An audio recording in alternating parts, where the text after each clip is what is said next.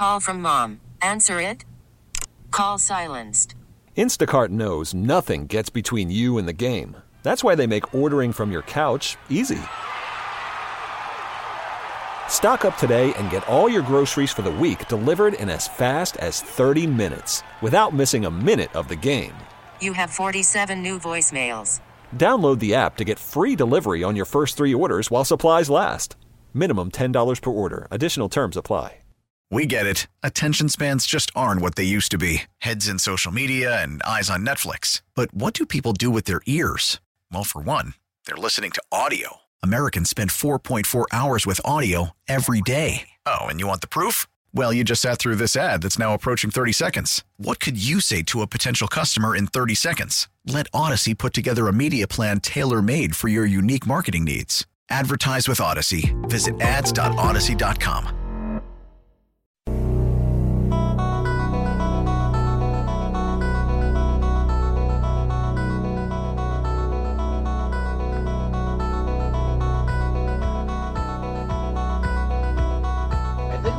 That a lot over the next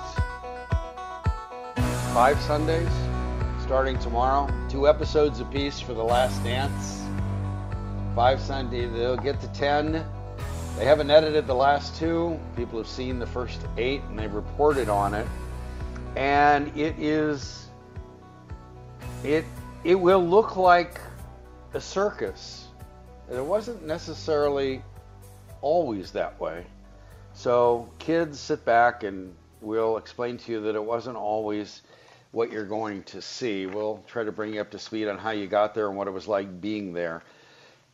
Joining us on the Al Piemonte Ford hotline, Al Piemonte Ford in Melrose Park, is my former Trib colleague, my friend, a terrific and professional writer who has lived through much of these wars. She is Melissa Isaacson. Missy, thanks for joining us today.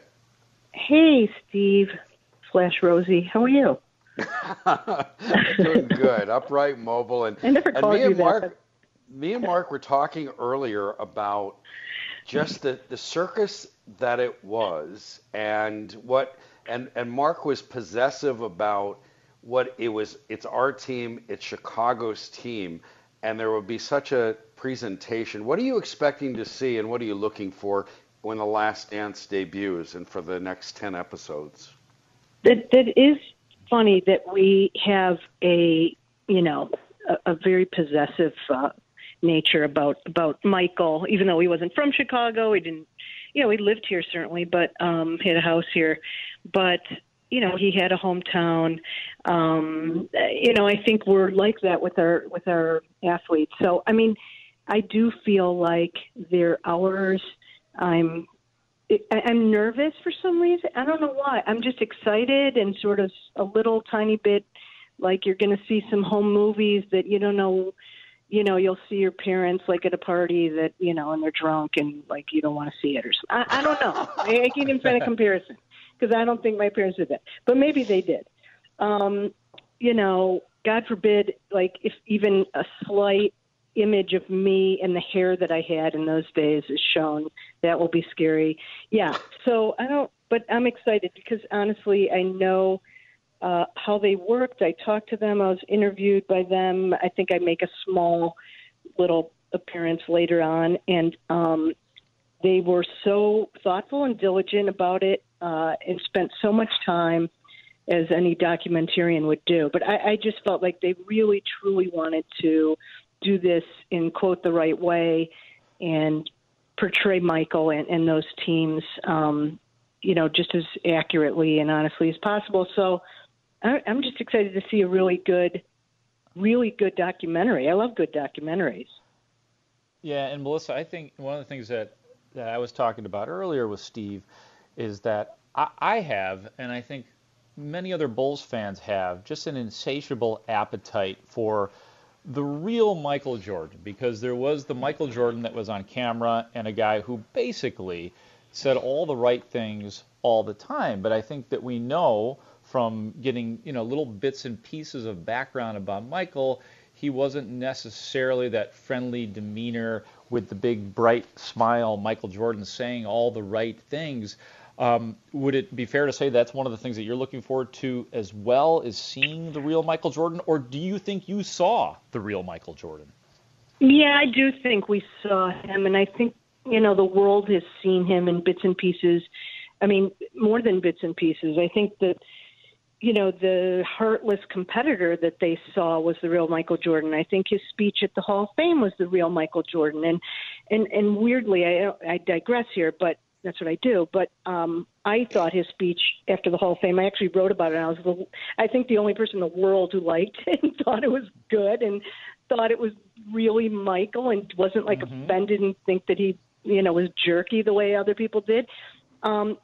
Because he wasn't nice and sweet, but I don't know, maybe I lost my objectivity in that because I did see him behind the scenes, but, Lacey Banks loved him, may he rest in peace. Lacey Banks loved him. He loved Lacey, and yet he made fun of Lacey with the Sun-Times, more than anybody. And it could get mean at times, but I don't think it was any different than what he did in his high school gym or what any guys do on the playground. Or he was just a guy, but he also happened to be the most competitive and most talented guy around. And so there were so many sides to him. But I also, when people ask about him now, and I'm honestly not kissing his ass. I mean, I really, really remember this and very accurately because I talked to other people. He was very gracious to the media. In the sense that he would talk to every last reporter after games. And I don't know if you guys remember that, but, there could be the smallest newspaper in Iowa there to talk to him, and the New York Times and us and somebody from Indonesia. And he would talk to everybody and answer every last question. Not that he would blow off, somebody from Indonesia. I'm just saying he would answer every last question and treat everybody with the same respect in answering their questions. And I always really gave him a lot of credit because, I started to write this, and maybe I have written this, I can't remember. People thought that whatever little time he opened his mouth, it was going to be a pearl of wisdom. And it wasn't. He was a young guy who was obsessed with basketball. And so to ask him about global events was dumb, but people asked him about stuff all the time in politics, and he would, try to answer, but he didn't have any pearls of wisdom, So I think I think that he got tired of it. I think he got really tired and started not saying things that sounded super, insightful because he was just bored. So that wasn't him being nasty or trying to blow people off. I think that was just him being all quoted out. It's kind of how I put it. He was just at a certain point in the mid-90s, he was like, that's it. Nothing's going to make sense anymore. He couldn't help it, So, but I genuinely like him, and I will not say that about every athlete I've ever covered, and I genuinely liked him. He was a gentleman to me. I was around him a lot, and can you compare him to, quote-unquote normal people, your neighbor, your best friend, your husband, your brother-in-law, in every sense? No, it's a whole different plane. But like I said, I genuinely liked him and thought he was gracious to us. And that's all we cared about, let's be honest. We just wanted somebody to talk to us. That's right, especially that someone. We're very easy to please in that regard. There is no doubt about it. That's Missy he's a real jerk, but he did talk to us. Sorry. That's right. So he's good in our book. That's Missy Isaacson, former Trib colleague, Mark Rohde, Steve Rosenblum here on The Score. So, Missy, you were interviewed for this. I don't want to get you in trouble. I'm not sure what you're allowed to say. Did you have to sign a disclaimer? Did you have to sign a shut up pact? Is there some legal document you signed? Oh, yeah, there's lots of legal documents. They said thanks, and then I said, please don't use anything I said, because I'm not sure I said that. But I honestly, anybody who knows me at all will attest to this, do not remember anything I said, and I pretty much am sure that I didn't really say anything good. Okay. Here's why. Isn't that, that's great. Yeah, I'm sure everyone's going to tune in now to episode 6. I think that's where I make a slight appearance. I've gotten better at being in front of the camera, recently with my book and stuff. You notice how I just slid my book in there. But I wasn't comfortable entirely because I they were asking me questions that weren't my purview for remembering, contract details and things that if they would have asked me like dumb stuff, like what size Will Purdue's shoes were, like I would have been all over it. I would have been like Super. Stories galore. But, and I had stories about his shoes. I mean, I could have, it would have been good. Or Michael throwing up and all that stuff. But like contract stuff that Sam was really, took charge of a lot of that. I was lucky enough to just, not that I didn't do that stuff, but, I reveled in telling good stories and finding, whatever. So I was uncomfortable and nervous, and I don't know what they got and used. I have no idea. I haven't seen it. So I was a little bit stunned that I was in it. Why do you think Michael went along with this? Simply because he could control it by having a production company having a piece of this? Why do you think Michael did this? I mean, he's a businessman. I mean, maybe there's some element to this is good business, although, certainly doesn't need to make more money, but, it was a wise choice in that regard. I don't want to get in his head. I just feel like he said it, I think, that this would let people see him for how he really was, warts and all. I don't think he minds people seeing him in practice and seeing him behind the scenes, because otherwise he wouldn't have given the Hall of Fame speech the way he gave it. To him, look, Kobe did not imitate virtually everything Michael did for no reason. I think young people who grew up loving Kobe will be stunned by how much they'll be like, wow, did he copy Kobe? No, Kobe copied him in so many ways. Am I right, Steve? Yep. Oh, my Kobe God. admitted it. Kobe, right from the tongue, from Michael Jordan's tongue, the way Kobe held his tongue.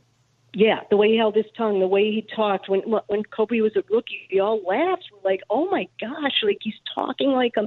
And, his post-up moves and stuff like that. And his, the thing that, and I don't want to take anything away from Kobe, don't get me wrong. He's remembered now, and rightly so, for his perfectionism and how hard he worked. And I don't know that people maybe gave Michael quite enough credit for that. It was more how gifted he was and what a hard competitor. But there's one little clip I saw that he was standing after, a championship, I think it was. He was in there the next day, and he was standing in the same spot, maybe 18 feet out, maybe 16 even, just shooting, and he just kept shooting right from there. And, I don't know, nobody saw it, nobody talked about it, he didn't talk about it. But, you don't get to that point, even as talented as he was, without that level of work ethic. And Kobe absolutely knew that about him and also patterned himself after that.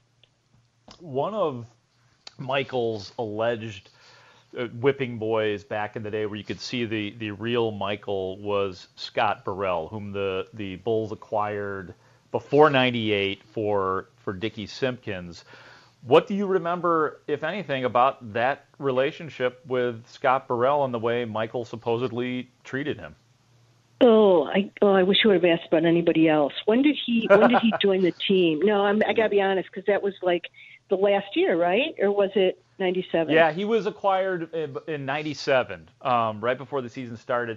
And I just keep hearing little bits and blurbs and stories about how he was one of those guys that was kind of, I don't know what the right word is, weak or fragile around Mike. Like he couldn't take the Michaelness the way the way like Steve Kerr could take it. Like Steve Kerr takes a punch to the face and then stands up to Michael. But somebody like Scott Burrell, so maybe more of a general question, seeing teammates stand up to Michael Jordan. Yeah, I was going to evade your question anyway, so it's okay, Mark. But thanks. But I was going to wind around to. I evaded it for you. Yeah, thanks. I was going to do it a little more seamlessly, but I would, I would say that if you couldn't take it in any form or fashion, that's when he would come at you harder. And, it's easy to be like, yeah, because he wanted the weak link to be strong. But I really think that's true. I think that it infuriated him to be, to have someone around him who wasn't trying, as hard as he was. And that's how, he would want to play with the weaker players in practice on his team, and he'd want to bring that out. Look at Steve Kerr is the nicest guy in the world, and Will and Bill Wennington, but they hated him in practice. He was a jerk. He would punch him and stuff. He'd punch him in the throat. He'd punch Steve in the face, didn't he? I think it was in the face, basically. He had a black eye. So, that part of him was not you wouldn't have heard those guys say, oh, yeah, he's trying to get the most out of us probably that day. But he absolutely went at you like that. And Steve Kerr, sweet and cute as he may have been, was among the toughest. And he came right back at him, even though he had no chance would get stepped on if if they ever came to blows. But that's what he loved about Steve Kerr. He admired that and respected that about Steve. John Paxson would never take crap. He wouldn't have tried that with him. Wennington, in his own right, was a very tough guy like that. And so, they may have been intimidated, but eventually they learned how to stand up to him, and that's what he was after. We're talking with Missy Isaacson. She wrote the book called State. She participated in it, 40 years in the making, and it's terrific. In these times when you have a lot of time to read, I recommend you buy this book and read it. If you're into happy endings, as long as we're talking about The Last Dance, and that has a happy ending, read the book State. Missy, I'm so proud of you. That's a terrific book, and I encourage people to buy this, whether you get it on Kindle or hardback, have it delivered, wherever you're going to get it. I'll bring it. I'll drive it over. She'll go door to door, and it will be non-contact. It will be a contactless delivery. Tons of bubble wrap, and I have gloves. Yeah, no, I have no problem doing it. By the way, go ahead, Steve. Yeah, go ahead. I just wanted to connect the dots for Missy when she really covered the Bulls. Pat Burrell was Rodney McRae. The same kind of thing. A guy they brought in that Michael was going to break, and you were either going to get tough or get out, and that's the way he was. Sometimes he was that way with reporters, but most of the time that's the way he was with his teammates. You were either going to get tough or get out, and he had to be able to trust you. And again, as I said earlier, he punched Steve Kerr in the eye, gave him face, gave him a black eye, and that's who he passed the ball to for winning a championship clinching basket, because he knew the guy was tough enough to do it. So there was a connection there, even as the guys hated him. No, there was no coincidence that Steve got that pass and that John Paxson got the pass in the third championship. I mean, and Kerr turned to him in that huddle before and said, "I'm open. Give me the ball." I don't know exactly how he said it. I don't remember now, but literally told him that. And if you have the guts to say that to Michael for a last shot, he's absolutely going to get it to you. And Mike and Steve had that constitution about him. So, yeah, Rodney McRae didn't. Yeah, that was a good example. And the guys that didn't just kind of filtered out. You're absolutely right. There were guys that you wouldn't expect that Michael really liked. I mean, Bobby Hansen was a guy who's just like a reserve, and if you remember, had some really clutch shots in, I think, the second championship, who, was also unafraid. And so, Michael fostered that and liked that. And my biggest regret of all the years that we covered him is that we didn't get to watch those practices. And there was a good reason for it. We didn't get to watch the scrimmages. We would try. I mean, I would peek as much as you could, but it was very hard in the old multiplex to see, in between the little covering. Like at first they didn't have it, and then they made a better one, and we always would try to peek, but you couldn't really. But you could hear, and you could see when they walked out. You could see blood, when they walked out. Literally, I remember it. And the thing about Michael is that he really, again, it was always a method to it, playing that hard in practice. And I always used to, talk about it in anything you do. If you practice that hard, it becomes a habit. And that's what it was. And there were guys on his teams that swore that their games in practice and some of his moves, as great as he was, that some of his play in practice was better than anything you'd ever see. And like, how cool would that be if we see that? Like, that's what I'm waiting for in this documentary, to see some glimpses of those scrimmages. I don't know if we're going to or not. Do you guys know? Because that's the real behind the scenes. I don't know. Like, I've gone out of my way to not read too many of the previews, because I don't want any of it to be spoiled. So, I mean, I'm hoping we do, just because there's got to be stuff that we haven't seen yet. But, Melissa, I do have one more question for you that you may want to evade as well. Because setup. Yeah, no, you really, I mean, or maybe not, but because my source on this question is an on-air conversation I had with the one and only Les Grobstein, and this goes back to, and it involves you. It goes back to the year without Michael, the first year without Michael Jordan. My book year. I wrote a book about that year. Yeah. Okay. Well, then great. It was. The you book remember is that, Transition Game. Let's mention Transition the name of the Game. book, Transition Game. Thank you. Transition Game. Yes, Transition Game. So then you remember the foul that was called on Scottie Pippen in New York in the semifinals by Hugh Hollins, correct? Correct. And according to the Grobber, you apparently took a good yelling at from Hugh Hollins, or maybe Hugh Hollins' wife or a family member, or something like that. What was that? What can you share if you are willing to not evade? No. Oh, man. I should call you back because I should look it up. Well, yeah, see, Grobstein has that memory. Oh, my God, because he'll remember, like, better than I would, because I went in the the official's room. I mean, I knocked on the door. That's and it. Hugh answered it and just screamed at me. It was a really good story. I could make it up. You want me to just make up stuff? Please do. That's what we do.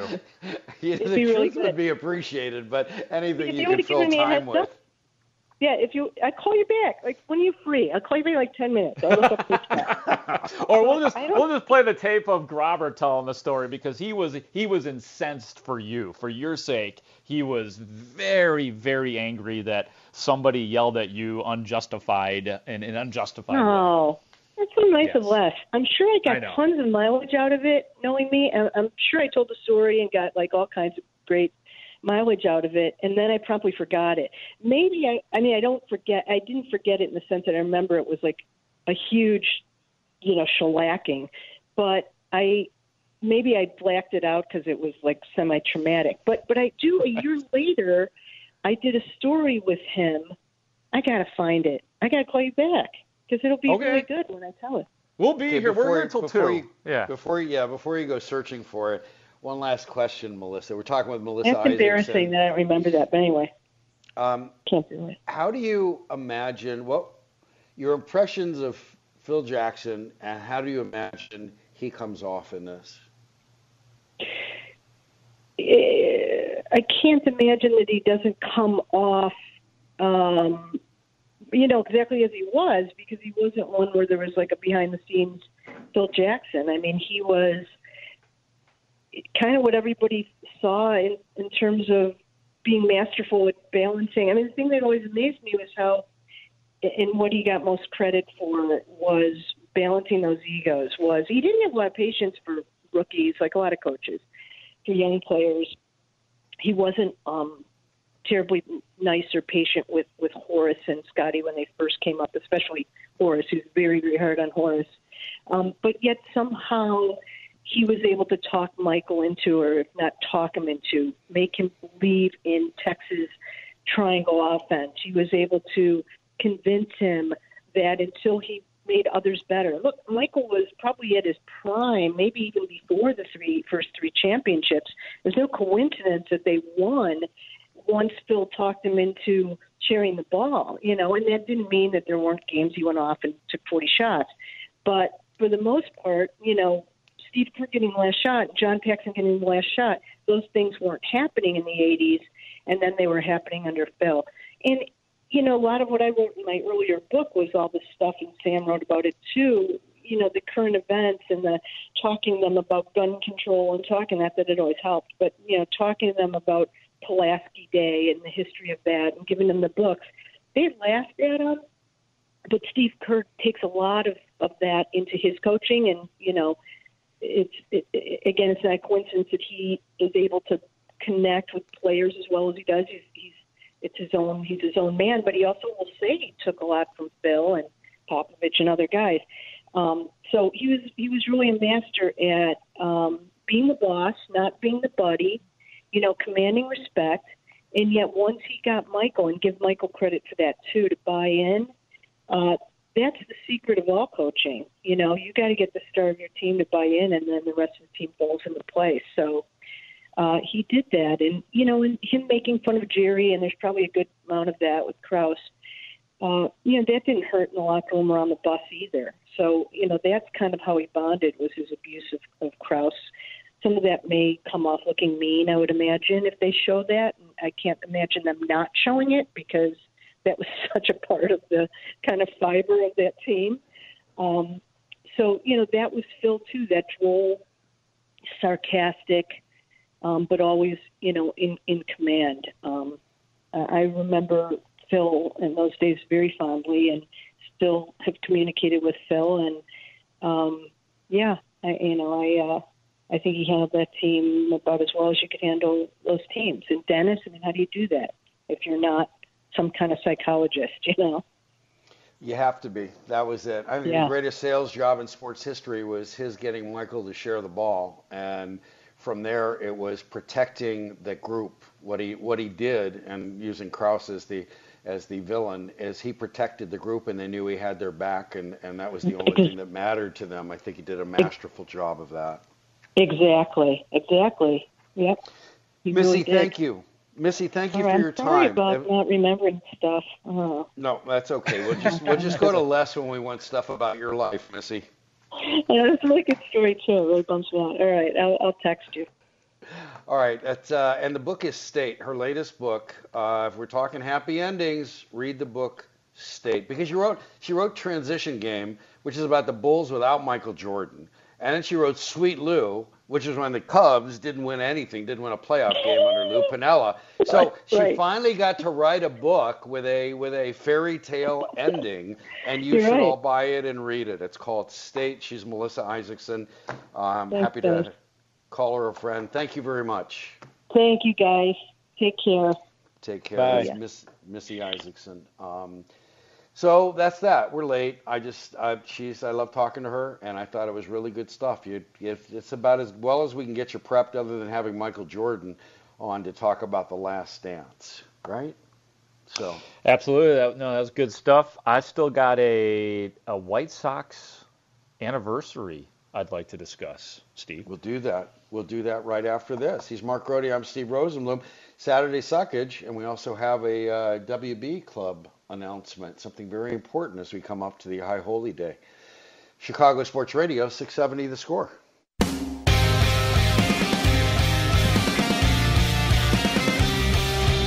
Welcome back. Steve Rosenblum, Mark Grody, Saturday Suckage. Chicago Sports Radio, 670 The Score, taking up till 2 o'clock. We will replay Super Bowl LIV. That's when Liv Tyler won the Super Bowl, and we're all happy for her. Kansas City versus San Francisco. And after that, 1992 AFC wildcard game. I'm telling you this, don't turn it off when you think it's a rout. Don't turn it off when you think it's over, because it ain't. Tomorrow at noon, Bears kickoff the 2010 NFC divisional game. Bears Seahawks, Jay Cutler's only playoff victory. So, Mark, you have an anniversary, a White Sox anniversary to share with us, do you not? 29 years ago today. 29. What is that? Don't make me do math. Can you give me a year? Yeah. 91? It was, yeah. If you can guess what happened on April 18th, 1991. Oh, I think I can guess. Go for it. New Comiskey opened. Yes, 29 and the years White ago Sox today. Still haven't scored in that game, or something like that. They right? lost. Wasn't that a disaster? The whole thing was a disaster once they said, "Hey, welcome," and then life sucked after that, right? They lost to the Detroit Tigers that day, 16-0. Frank Tanana, the winning pitcher, And ironically, because he was really good, Jack McDowell taking the loss on that day. And just going back and looking at the White Sox lineup then, it was Tim Raines, Rock, Lance Johnson, One Dog, Robin Ventura, Frank Thomas was your cleanup hitter. 35. Carlton Frank. Fisk. Yes. Carlton Fisk was your catcher. Apparently, do you remember Matt Marullo? Yeah, Matt Marullo was a catcher as well for the White Sox. The right fielder for the White Sox that year. Can you tell me who the right fielder was for the White Sox that year? He was 0 for 4 on this day. Dan Pasqua? No. No? He was a Okay, Cub. 1991? He was a Cub, too. Don't overthink it. He was known as the Panther back then. Sammy Sosa? Sammy freaking Sosa was 0 for 4 on that day. That meant I George wouldn't have guessed Bell was that still either. a Cub. Oh, Yeah, okay. I would not have guessed that. Corey Schneider was their left fielder. Ozzie Guillen was the shortstop. The little hurt, Craig Graybeck, was a pinch hitter on that day, and he got in at shortstop. Scotty Fletcher was the second baseman for the White Sox. And Joey Cora was a pinch hitter on that particular day. Some of the other unsuccessful pitchers on that day, Ken Patterson, I think he was a How lefty. long did McDowell last, by the way, before we get to the relievers? Man, let me see. You know, it's weird. This box score does not. Oh no, here it is. Here you go. 2 2/3, 6 runs, all earned on 5 hits. He walked 3, struck out nobody, gave up a couple home runs. And then you had the other pitchers on that day were Ken Patterson, Scott Radinsky, Donnie Paul, and Bobby Thigpen. The Pope. Yeah, then it's just you're trying to get your real bullpen. So, all right, go out there. Wow. That's a thing. How about that? 1991, they opened, and that was just, oh my God. That was just an awful thing. Just an awful thing, and then, of course, it became U.S. Cellular Field and now Guaranteed Rate Field. So there you go. 29 years ago today, the Southside Ballpark opened its doors. Okay. We do have an update. Actually, our last guest, Missy Isaacson, did look it up, and she had gotten Darryl Gerritsen, not Hugh Hollins, on the call. And sometime later, he said it was a terrible call. Those are the types we're paid not to miss. Those are an official's nightmare. So she knew she had an official that she talked to. And that was that. Do you remember a famous game, by the way, speaking of Hugh Hollins' game that you asked her about that Grobber had a memory of? Did you remember what we knew as the Charles Smith game? Of course. Yeah, where he kept missing the layup at the basket. Well, he had over 5 times. Yeah, he kept missing it because the Bulls, Horace and Michael, and they kept Cartwright. blocking his shots under the 8th Avenue basket. And no foul was called in that Game 5. In that series, the Knicks ruined the Bulls in 2 games in New York. Knicks had home court advantage. And the Bulls came back and destroyed the Knicks by 20 points in Game 3. They won Game 4. They go back to New York for Game 5. That was the Charles Smith game. The Bulls won 97-94. And there were no fouls called on the Bulls under that basket when you could understand that there might have been some. And one of the officials in that game was the aforementioned Hugh Hollins. And no fouls were called. So is that a game that New York Knicks fans talk about gotten screwed over? I never would have thought that because I always just thought like Charles Smith sucked and he couldn't make a layup. But maybe they bitched that he was fouled. Yeah, sure, they would. I don't know. I don't listen to it. I just know that I've not talked to anyone about it, but I knew that they couldn't make a layup from a foot away, and however it was, and he was not a small guy. He was a big enough guy. He should have been able to get through that, but the Bulls weren't going to let him, and then they won it. They won Game 6, and I think that was the Game 6 when the Knicks were ultimately fined a bunch of money because they violated NBA rules by not getting to the arena on this. In that case, Chicago Stadium. They didn't get to the stadium when they were supposed to and have the locker room open. Pat Riley held them at the hotel, and I think they all dressed in fatigues. and they walked into the stadium for Game 6, the elimination game, or a potential Bulls clinching game, in fatigues. Late, no pregame, no nothing. And it didn't help. I don't remember that. I Did mean, not I help. remember them being like that. They were thuggish, ruggish, bonish, but yeah, I don't remember that. As long as we're talking dates, and you talked about April 18th, 1991, do you know what Monday is? Like 2 days from now. If today's the 18th, what does that make Monday? April 20th. 420. It does. Or if you were writing in shorthand, what day would that be? Numerical shorthand for Monday is 420. Well, right. Isn't that what I said? No, I didn't. Yeah, it did. Sorry, I wasn't quite sure. I'm having trouble hearing. Are we having Anyways, trouble right now, Steve? Are we not Yeah, clicking right anyways, now? What's yeah. going on? What's Technology. Going on? Come here. So, Come here, you. Willie Nelson is going to be hosting a live stream variety show.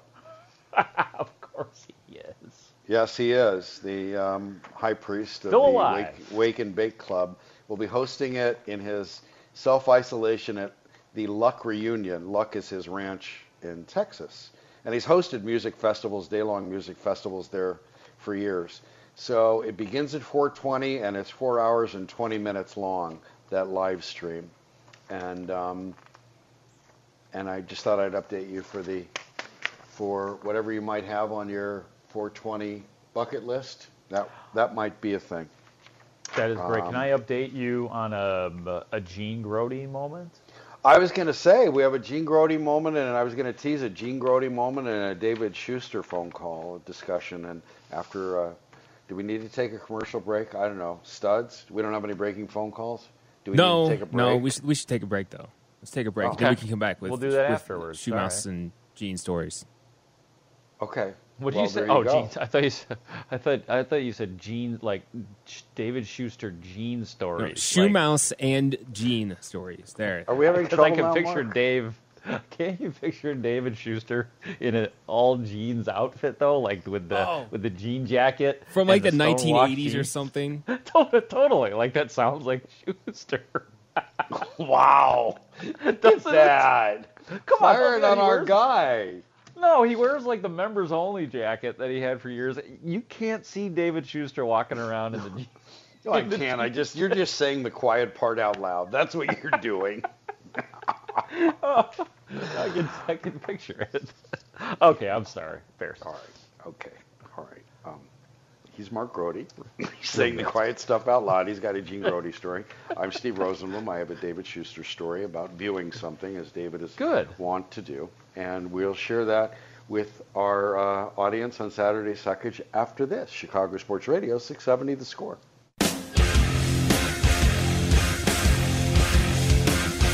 Welcome in, welcome back. Steve Rosenblum, Mark Grody with you Saturday Suckage till 2 o'clock here on The Score. And Mark has a Gene Grody story, which I can't imagine it would involve going to the jewels in this day and age. But what is involved? No, Jean is a very smart, very practical person, and she is in her 70s, so she, they're very careful about, they follow all the rules. Luckily, they have children and grandchildren that can do their shopping for them.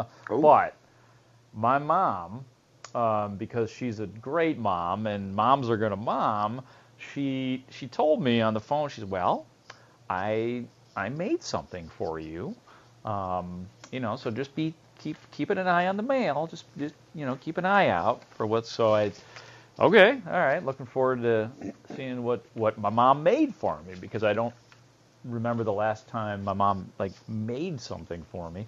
Mm-hmm. Turns out, I get it, it's in a regular business-sized envelope.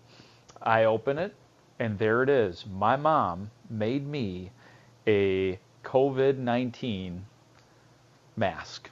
She done made me a mask. So she sewed you a mask with, well, describe it. Share with the class on Project Gene's Project Runway. Yeah, it would be really hard for me to, it's a regular cloth mask though, but it's made in the kind of perforated style where you can pull it over your entire, like it looks thin, but then you could kind of pull it accordion style up over your nose and below your chin, and it just happened to fit perfectly. So she bought, I guess there was a store that was selling fabric that was in the style of the masks, and she was able to rig it and create it with the bands on it and everything. And it's in a stylish pattern as well, so it looks good and it's perfect. And she was concerned because, I had masks, but they were kind of disposable. And she said, well, you need a mask that, you can wear and then you could wash. And if this one is good, I'll send you another one so you could wash one and then wear the other. So I probably have another one that should be coming any day now. So thanks to my mom, I now have an awesome COVID-19 mask that I, too, just like my mom, I can now follow the rules. That is so Gene Grody. It really is. It really is. So, yes, that is it's been a while since we've had a solid Gene Grody update to the show. And, well, in the words of Steve Rosenblum, Jeff Goldblum, there it is. There it is. Your mom sounds like a sweetheart, Grody. She really is. She is. She's the good. She'd make sure that it always involves clothing. See, if it were Jews, it would always involve food, but with Gene Grody, it involves clothing, whether Mark needs a winter coat or Mark needs a mask. Right. I have a nice, thick winter coat that I use for bear season because my mom didn't trust me to be warm on the sidelines. That's right. She was going to make sure. So you will be reporting. We won't be on next week as this show, but you will be there. The draft will be in its third day. It will be on Saturday, and you will be. How are you going to work this? How do you know how the scores? Can you give us a preview of what the score is going to do? How the scores going to handle this? Yeah, actually, I have a very busy week coming up next week. I am going to be. I'm actually hosting on Tuesday night with Zach Zaidman. So he and I are going to do the evening show, the 6 to 10 or 7 to 10, I'm not sure. So then obviously the draft is this week. We are going to have a whole draft extravaganza with Jeff Joniak leading the way, with Tom Thayer and Olin Kreutz and Patrick Manley and David Haw, and who am I leaving out?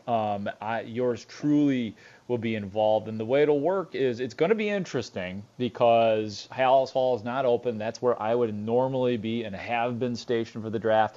But I will be at home and I will be monitoring conference calls with Ryan Pace and Matt Nagy and bringing that sound and contributing that way to our draft show, and interjecting with thoughts from Nagy and from Ryan Pace. So it's going to be interesting, obviously unprecedented. We've never done it this way. Hub Arkish is going to be a part of it as well. And then Hub and I, after 3 days of draft coverage on that Saturday, so unfortunately, Stevie Sunshine, you're not going to be on the show, but Hub and I will be doing a show next week, somewhere around this time slot. We'll review all of the Bears draft picks and probably have lots of good guests to break down whatever it is the Bears do. So that's a long-winded way of me saying we'll see how the draft coverage goes because it's different and it's not, obviously things are not as accessible as they were previously. One thing that could play out interestingly is the NFL is prepared to pause the draft if there are technical glitches. Because everybody's doing it from their own, and their own place, their own whatever remote locations. And as I said last week, the Bears' remote location would be an end zone. But they are prepared to hold the draft if there's a technological, or if somehow the technology prevents the draft from going on. Which leads to the question, do you think Bill Belichick would hack into the Bears' database or not think the Bears' database is even worth hacking into? I think that, yes, Bill Belichick probably has his people working on such things as we speak. Okay. So before we go, because I know we're in short of time, I talked with Schuster, our friend Schuster. We don't know who's going to review movies for us, but I talked about viewing, and he was home in his quarantining, and he said to make sure I told you that he still, with all this time on his hands, he still has not binged Friends or Seinfeld. Irresponsible. What the hell was wrong with that man? Isn't it like pop culturally irresponsible to not have watched a single episode of Friends or Seinfeld? It's someone who is on the radio as much as he had been, and to not know any of these references that are just golden, especially Seinfeld.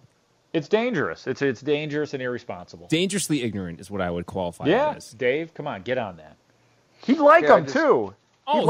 He would absolutely like Seinfeld. I think him and the Larry David Seinfeld comedy is right up Schuster's alley. Friends, I don't know. He might not get into Friends, but he should watch it anyway. Here's the thing about Friends. Like, Friends is like, I went back and binged that a few years ago with a girl that I was dating at the time. It's a damn good show. It seems like fluffy and silly, but it's one of the best written shows of all time. It really is. It's really great. I really enjoy it, especially now that I know I've seen the show so many times. So it's one of these shows that I can put on and enjoy if I'm actually paying attention, and I could also just throw on in the background and chime in and out whenever I feel like it and know exactly what's going on. I'd say it's criminal to miss anything with Jennifer Aniston, but that's just me. That's why I highly recommend. Another reason I highly recommend Office Space. What a terrific role. What a terrific movie. So I just wanted to pass that along. David asked that I pass that along to you, so I'm just making sure. Well, that's good. No, I'm glad, and you're going to need to go ahead and talk to David once a week to bring the Schuster portion of the show, and maybe once the theaters open again, we can get David back out there. You know? Okay. Yeah. So we want to thank Gene Honda, and we're going to see how we can get this auction done. And we want to thank Missy Isaacson for joining us talking about The Last Dance. Thank Adam Stasinski for plugging us in. Thank Mark Grody for being who he is. And you can thank me for now getting off the radio. We're going to bring you a NFL playoff classic, Super Bowl 54, Kansas City, San Francisco. You've got the score.